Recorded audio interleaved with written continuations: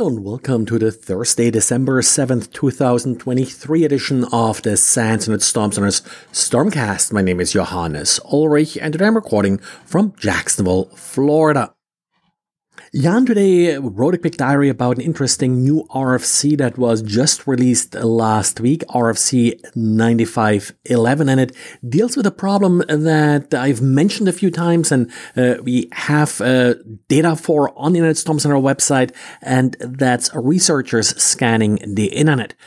I think we have now something like 30 groups that we are tracking based on our data because they often show up as some of the top attackers. And the problem, of course, is that these researchers themselves create quite a bit of sort of background noise. And it's often important to figure out if a particular scan that you're seeing in your network is just some researchers. So you may just want to block them, or something more malicious, or maybe even some false positives or such. Well, RFC 9511 suggests that a web server on the IP address doing the probing is providing essentially a little file in the well-known directory called probing.txt that provides additional information about the origin of these scans. It'll be interesting to see if this takes off. There is, of course, a risk that bad guys will claim that they're researchers, but they already do that to some extent. There is nothing to prevent an attacker from just setting up a web page on a scanning IP address claiming that this is part of a research organization. I think where this will really help is it will give you a little bit more background as to who is actually behind the scan, and then you can check that particular organization's webpage, for example, to corroborate the information that is provided via that probing.txt file. Interesting approach. We'll see if it takes off, but I would suggest if you're planning to scan the internet for something, well, check if someone is already doing that and just share data with them.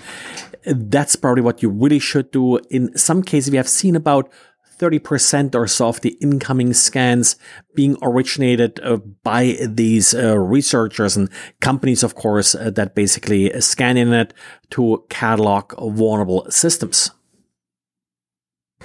And remember on Monday, I talked about the Zarya hacktivist group and how they were sort of branching out in various different vulnerabilities, including looking for systems running MLflow, the machine learning framework management system. Well, it turns out that today we actually got an update for MLflow fixing 3 different vulnerabilities. For one of these vulnerabilities, we actually have some details that were released on December 1st, so last Friday, just as sort of some of these scans happened. And that vulnerability is not sort of trivial to exploit. It's a cross-site request forgery vulnerability. Would actually require an administrator to visit a website that was set up by the attacker, but certainly not off the question.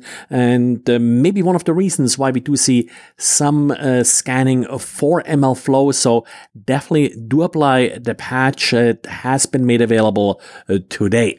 And the severity of the 2 other vulnerabilities being addressed in this update is not clear. There's also no CVE number mentioned as part of the update notes, really just of a little one-liner.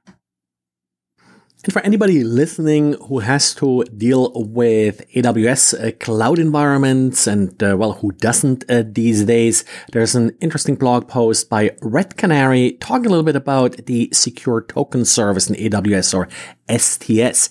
It's used to create these short-term credentials and, of course, can also be abused by an adversary if they have access to it. There's not really a vulnerability in the service. It's really just like if someone gets access to your passwords, they can use them. Same if they can get access to the secure token service or any tokens generated by it. I think the main lesson from this blog post is to be aware that it can be abused and has been abused, but also to just monitor really what's happening with your tokens.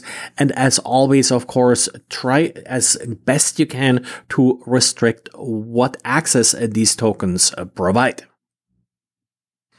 And for those of you running Atlassian products, well, yet again, it's update time. There are 3 remote code execution vulnerabilities that were addressed in this update.